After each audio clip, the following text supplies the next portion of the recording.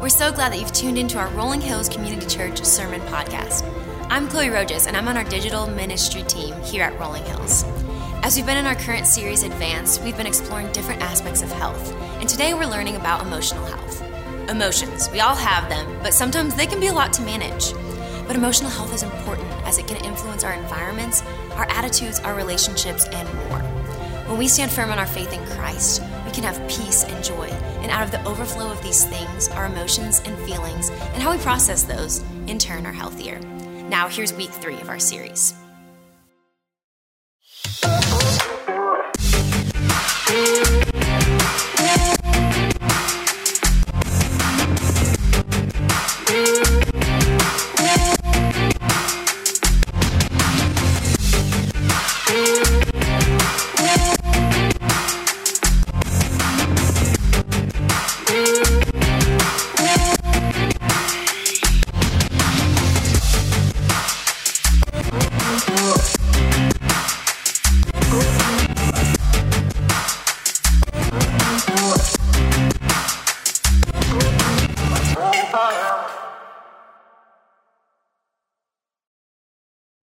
Well, it's a great joy to be here. The word must have gotten out that I'm speaking because absolutely nobody showed up except for Jeff and some guys in the sound booth. But I know the snow is out, but I'm delighted that you all are online watching.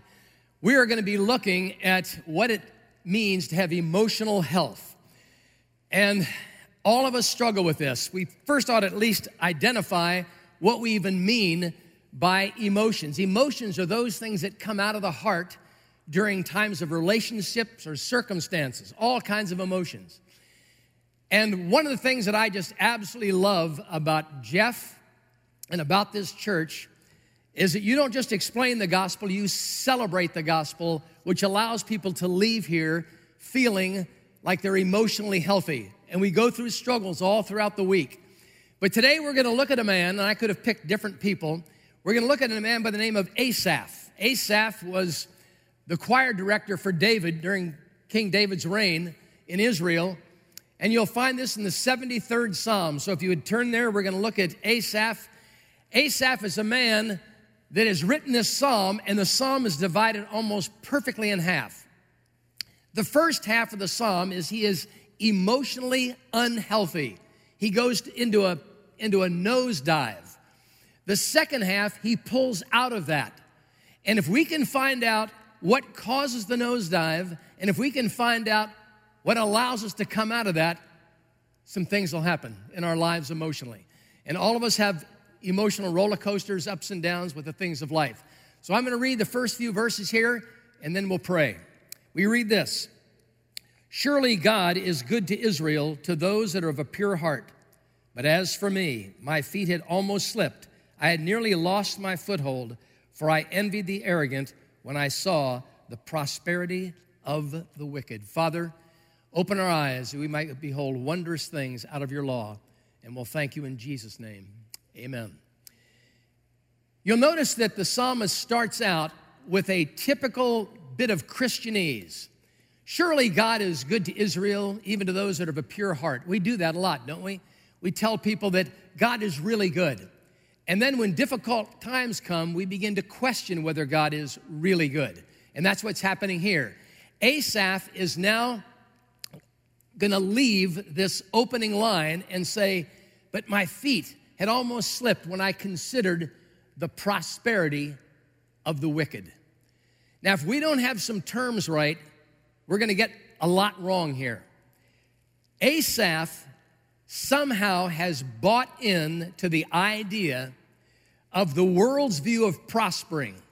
Prosperity to the world is this idea of financial success or academic success or business success. That is not the definition from Scripture. Blessed is the man that walketh not in the counsel of the ungodly, nor stands in the way of sinners, nor sits in the seat of the scornful. But his delight is in the law of the Lord, and in his law shall he meditate day and night. And he shall be like a tree planted by the rivers of water that brings forth his fruit in his season.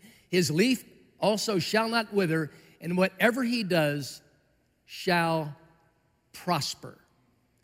Prosper there is not lots of stuff or things. Now, God has given us all things freely to enjoy. There's nothing wrong with prospering financially. But when we don't have our definition right, then we get everything wrong, and that's exactly what he's got wrong here. He believes that this is what success looks like. He's slipping into a wrong way of thinking. Now follow this. Look at what happens here.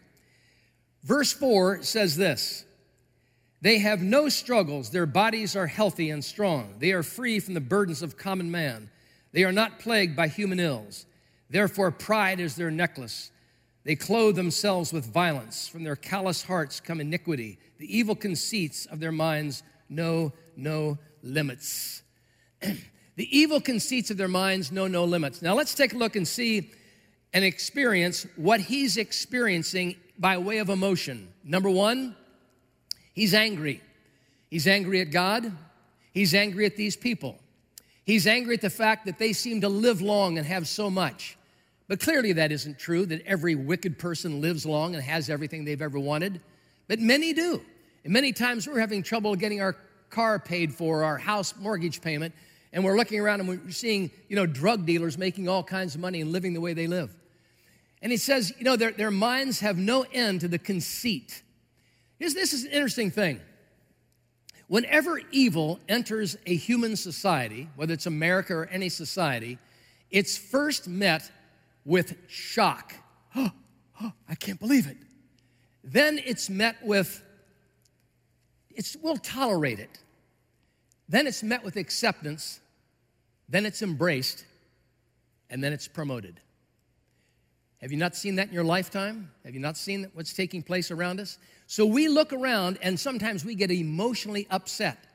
This man is emotionally upset with that. He's also emotionally upset with the fact that he doesn't seem to be prospering by his definition of prosperity, which is the world's definition of prosperity. And because of that, he's sinking. He's going further and further down into this despondency. And he's having trouble getting his arms around this, and yet he knows the Lord. He understands him, but he's fallen for this false understanding of prosperity.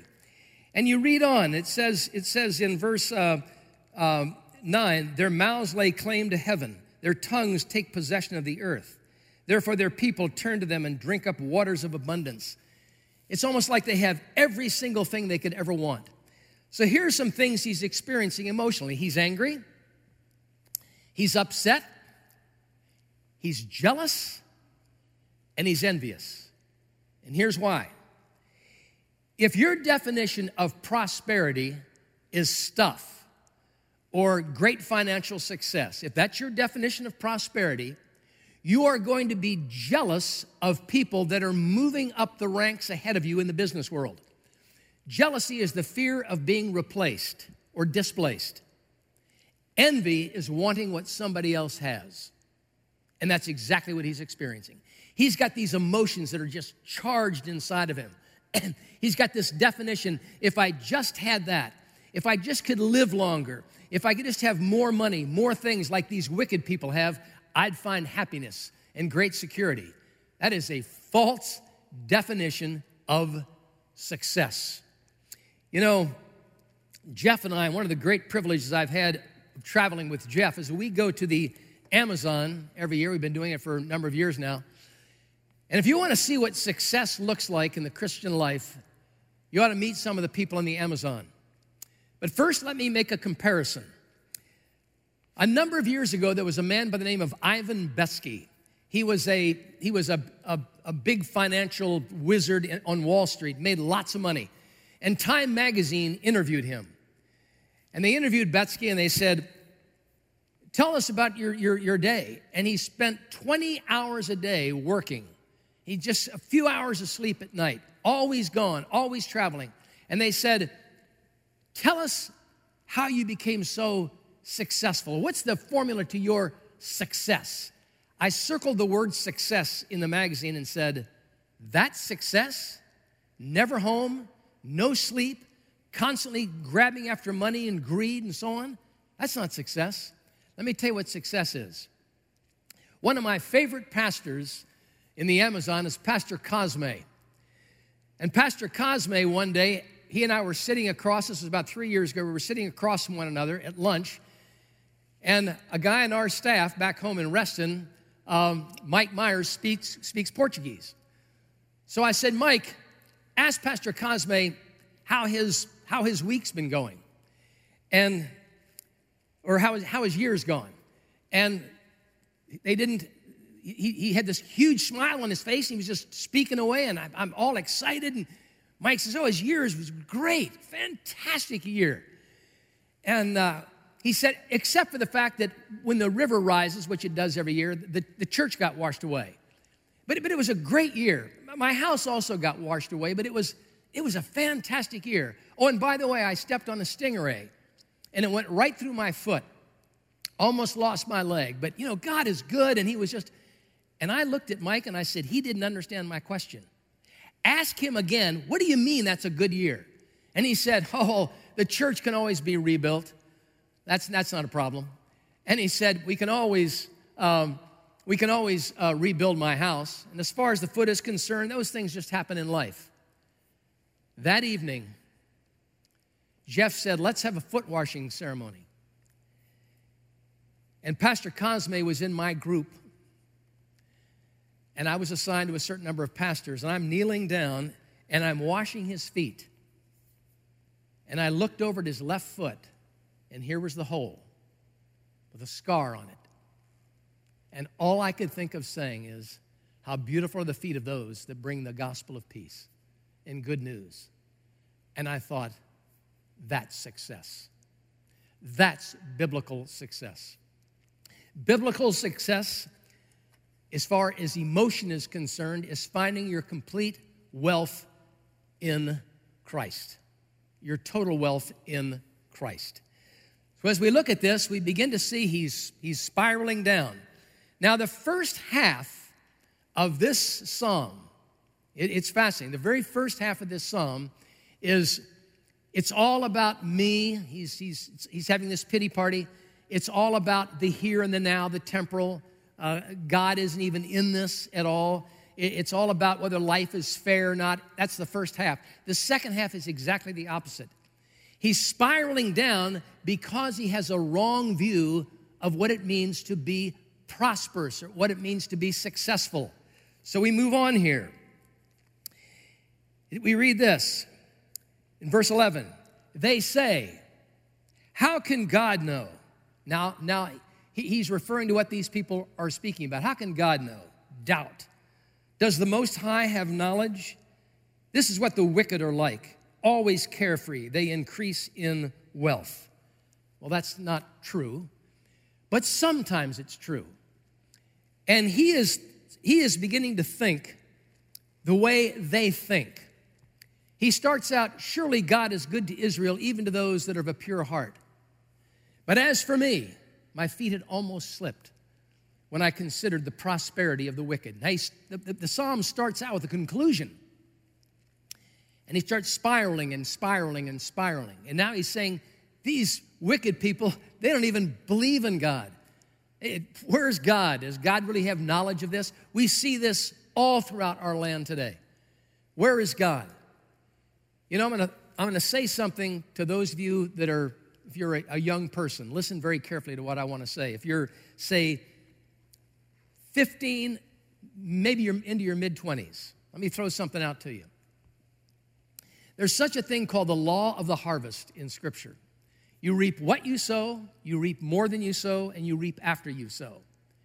And here's what happens, follow his thinking here, here's what happens when you don't experience that particular law. In other words, in the 9th grade, 10th grade, you see some of your friends starting to fool around with, immoral things, pornography, drugs, what have you, heavy drinking and all that. And you think, well, they're going to get theirs. And then the 10th grade rolls around, the 11th grade rolls around, and nothing happens. 12th grade, nothing happens. Well, when they get in college, and it only gets worse when they're in college, well, I'm sure the law of the harvest is going to come in because I learned it in church, and it's in the Bible. And nothing happens. And pretty soon, you do what Asaph does. You start thinking, well, maybe God doesn't really know. Maybe this isn't really true. But you've forgotten the other part. They reap after they sow. No seed goes in the ground and comes up in a day, but that harvest will come in. It may be in their marriage many years later, but it will come in. Do not be fooled by looking around and thinking, boy, they're having a lot of fun. I'm missing out on life. I better jump on the bandwagon while I got a chance and have the fun that I'm missing out on. Don't buy that. It is a false view of life. Let's read on. We read this. Verse 12, this is what the wicked are like. Always carefree, they increase in wealth. Surely in vain have I kept my heart pure. In vain have I washed my hands in innocence. Now it's all about me. And here's what we think. Come on, we think this way. I know I do. Let me put it that way. Lord, I'm going through a difficult time. I have my devotions every day. I go to church. I give money. And this is how you treat me? This is how you treat me? All these troubles and problems, and I see all these wicked people, many of them prospering.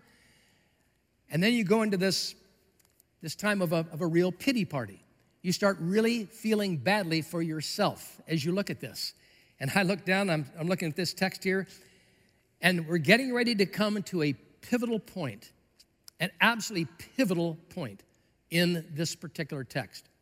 Keep in mind, the emotions that he is experiencing, jealousy, there's a certain fear, there's anger towards God, towards the lost.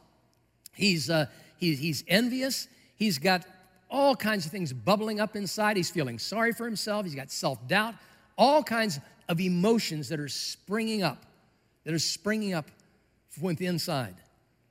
And we read this. This is now follow me very, very carefully with this. This is the turning point.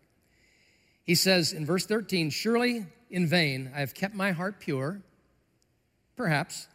In vain have I washed my hands in innocence. I've done all these things, but it's been in vain. I'm not prospering. All day long I have been plagued. I have been punished every morning. Now that's an exaggeration, but he is still honestly recording his exaggeration. Plagued every day, all day long. There are times when we feel that way. Listen to this. If I had said, I will speak thus, I would have betrayed your children. Here's what he's saying. If I had, it'd be like Jeff getting up and saying, I'm really starting to doubt the Bible. I'm starting to doubt the Word of God. That would be a betrayal of the other people within the church finding this out about Jeff. So he hasn't done that. But he's saying that this could have happened. And notice this. Verse 15. If I had said, I will speak thus, I would have betrayed your children. 16. When I tried to understand all this, it was too oppressive for me. Another emotion. He's feeling oppressed. The expression here is he's feeling like everything is caving in his life. He just can't get a grip on life. And all of it is due to a wrong understanding and definition of success, of prosperity. Now, if you've prospered, if you have a nice home, I do, I have a nice car, I've got one, all that's fine. Those are blessings from God. But if those blessings become your life, that becomes idolatry and it becomes your identity. And your identity becomes your idolatry. And that will drown you. It will drown you. Listen to Jesus' words and the warnings that he has regarding success. He tells the parable of the rich fool who was going to store up so much stuff because he had so much things. He said, I'll sit back, eat, drink, and be merry. I have many years left. And Jesus says, you fool, tonight your soul will be required of you. Don't lay up treasures on earth where moth and rust doth corrupt, but lay up treasures in heaven. It's always an eternal perspective. One of my favorites is the man that in Luke 12, dealing with the rich fool, the man that comes out of the crowd and says to Jesus, please convince my brother to share the inheritance, to divide the inheritance. And Jesus says, I'm not a divider of inheritances. That's not what I do. And then he says this. I used to tell our people back home, nobody believes this verse. Here's what he says.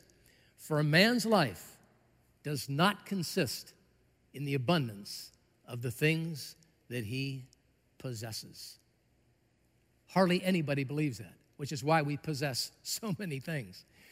But Jesus makes that statement, and it's a pretty clear definition of that ain't success. So it's all throughout Scripture, over and over again. Charge those that are rich among you not to trust in uncertain riches. And here is Asaph spinning out of control, looking around, jealous, fearful, doubtful, angry, upset, oppressed, because he has a wrong definition of prosperity, and it's affecting his emotional well-being and his emotional health. And now comes the pivotal point. Verse 17. I don't know how your translation is, but it probably says something like until or till.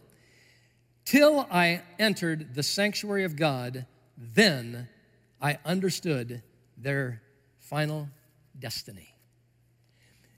Until I went into the sanctuary of God, then I understood their final destiny. That little till, everything hinges on that. Now, all of a sudden, everything becomes just, not just fair. Everything is now eternal, not temporal. Everything is going to be about God, not all about him, all right? He steps in and he goes into the sanctuary of the Lord. Now, the sanctuary of the Lord is where people are. It's the gathering. This is why it's important to gather, whether it's in small groups or whatever. It's where you are around people that lift up your spirits, that encourage your heart. And I've said this every time I've had a chance to speak here to small groups here or there. This church doesn't just explain the gospel, they celebrate the gospel. And that starts with Jeff all the way on down through the staff, all throughout leadership and all throughout the church. There's a celebration of the good news of the gospel. Now watch what he goes on. He says here, verse 18, surely you place them on slippery ground. You cast them down to ruin. How suddenly are they destroyed, completely swept away by terrors. Now the truth comes out. Not all wealthy people that have gained their wealth in unrighteous means are living this great life. Many of them can't sleep at night, conscience bothering them. We already know from Scripture that God put the law in their hearts, that he's given a conscience to every human being. There's all kinds of things going on behind the scenes that you and I don't know. And we're trying to observe things the way we see it, but we have to go to Scripture to see how God sees it. And now we're going to see Asaph leave this emotional downward spiral, and he's going to start regaining his health. And it's worth listening to for us to get our health back, our emotional health. You put them in slippery places. He says in verse 20, as a dream when one awakes, so when you arise, O Lord, you will despise them as fantasies. It's almost like God has been the one that's been asleep. Asaph is saying, I've been complaining the first half, and when you arise, O Lord, the truth will be known. The truth will be known. Please don't ever envy the prosperity of the wicked. It's not worth it. It'll destroy you emotionally. It'll drag you down. You'll see, and even if the person is a fine person, if they're a good person, if they're a godly person, but you find yourself jealous because of their position or envious of what they own, it means you still don't grasp, and I still don't grasp what it means to be prosperous in the Lord.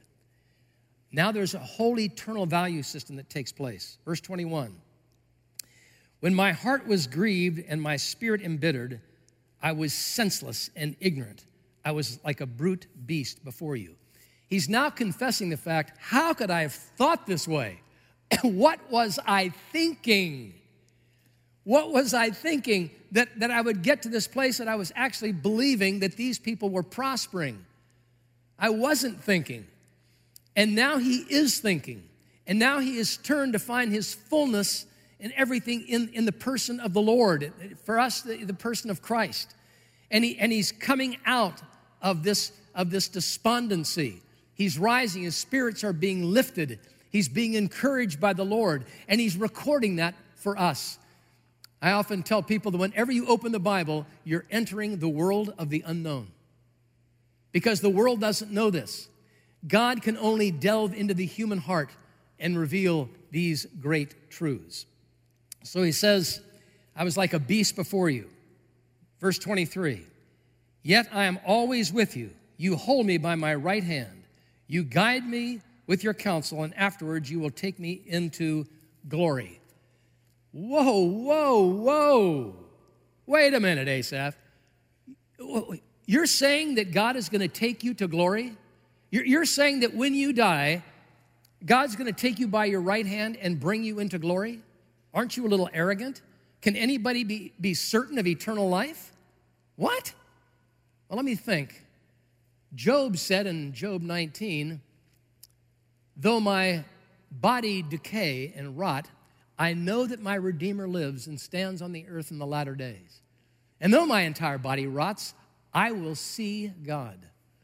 Paul said, to be absent from the body is to be present with the Lord. The thief on the cross was told he was going to heaven. David said, I will dwell in the house of the Lord forever. Did you ever think of that? There are numerous places in Scripture where people in this life were certain of eternal life. And it wasn't because they were good. And it wasn't because they were religious.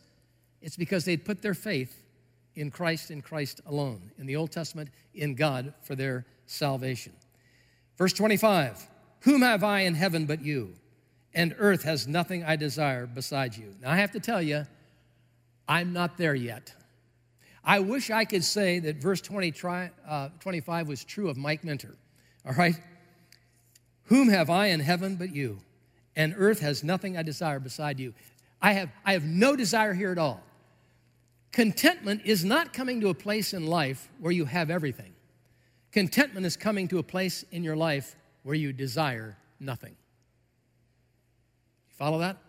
Contentment is not coming to a place in life where you have everything.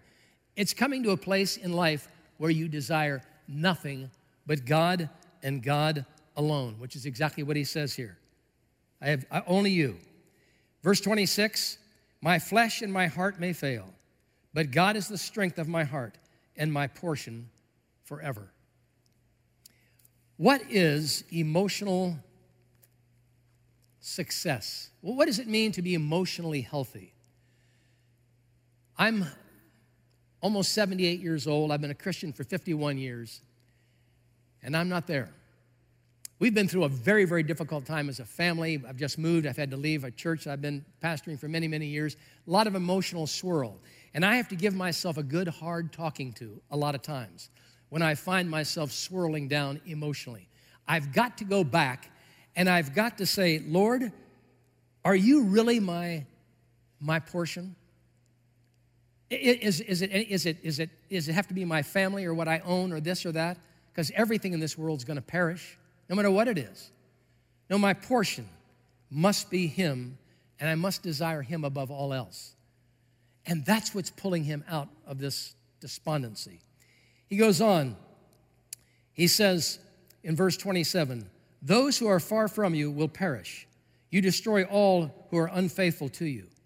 But as for me, it is good to be near God. I have made the sovereign Lord my refuge. I will tell of all your deeds. Wow. Whoa. He goes from, surely God is good to Israel, even to those of a pure heart. And then he starts doubting it. He says, but my feet almost slipped when I considered the prosperity of the wicked. And we see the jealousy, the anger, the fear, the worry, the doubt, the guilt, the shame, everything just spiraling out of control. And he goes from, it's all about me in the first half to it's all about God. He goes from it's all about the here and now to it's all about that which is eternal. He goes from success is emotional success is having everything I want to no, emotional success is finding God as my total desire of everything. There's this whole idea of fairness and justice all throughout life. He doesn't think life is fair in the first half. It's not fair. It's not fair. But life is just. And here's what I mean. Fairness will always be measured on a temporal scale. It'll always be measured on a temporary scale in life. Justice is measured on an eternal scale. And that's how God measures things. There is no way, if you have 2 children, 3 children, 4 children, or you run a business, there is absolutely no way that you can ever treat everybody with total fairness. It's impossible, absolutely impossible. Somebody's going to get treated a little bit better than somebody else. And so if you have twin boys and you got one cookie left in the jar, and you pull it out and you go, I'll just break it in half, and you snap it in half and you give one to one, one to the other. What's the first thing they do? They look to see which one got the bigger half. And they can tell by a crumb, all right? And what do they say? The one that gets the smaller half says, it's not fair. And now you have an answer. You can say, it isn't fair, but it is just, and it'll all be weighed out in eternity.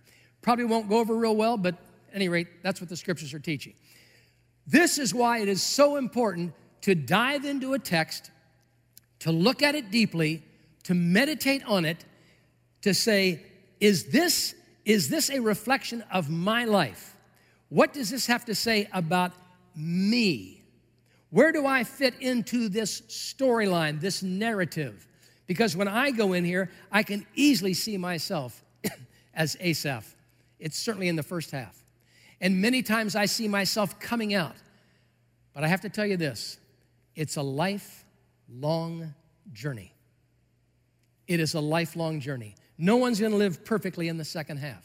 We're all going to have our times of spiraling out of control. Here's what I would ask you to do. When you find yourself emotionally unhealthy, when you find your emotions are exploding here and there, jealousy, worry, fear, all these different things that are just spiraling out of control, let's go back to the source. Let's go back and ask ourselves this question. Why do I feel that way? What do I have a right definition of what it means to live a successful life? Do I have a right definition? Would I rather be Pastor Cosme or Mr. Besky? Would I rather be a man or a woman who lives in the total dependence of Christ, or somebody who lives in the total dependence of things and stuff and worry and work and all that? These are the issues. These are the issues. Here's something else, and we'll wrap up with this. In the very first half of this psalm, in the very first half, he despises the wicked. He despises the lost. This reminds me of Jonah that was told to go to Nineveh and preach against this city because their wickedness had come up before God. Jonah despised them. But here's how he finishes. I will tell of all of your wonderful deeds. I will tell of all of your wonderful works. He goes from despising the lost to wanting to reach the lost. Now, I don't know how many of you are watching online right now, but I have to believe that some of you do not know the Lord Jesus Christ.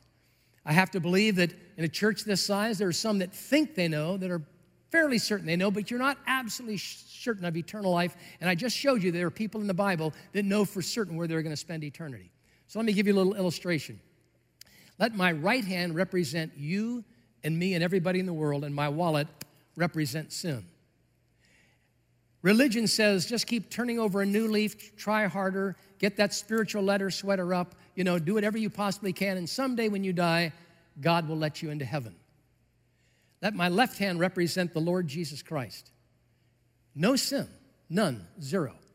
Now watch very, very carefully. Put down the cup of coffee, whatever you got. Watch very, very carefully because your eternal destiny depends on what you understand about this. Religion, try harder, try harder. Christ, absolutely perfect. The Second Corinthians 5:21 says, for God has made Christ, who knew no sin, to be sin for us, that we might be made the righteousness of God in him. Did you see what happened? It's called the great exchange. All of my sin, all of your sin, when we believe, goes on to Christ, and all of his righteousness is placed to my account, to your account. But you have to believe that. Do you believe that? Have you ever put your faith, your confidence, your hope in the Lord Jesus Christ? Or is it in your success in life, your money, your business, your family? It must be in Christ and Christ alone.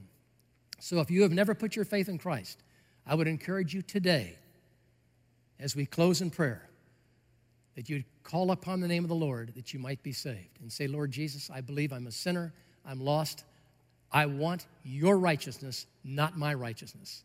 I want your perfect righteousness placed to my account.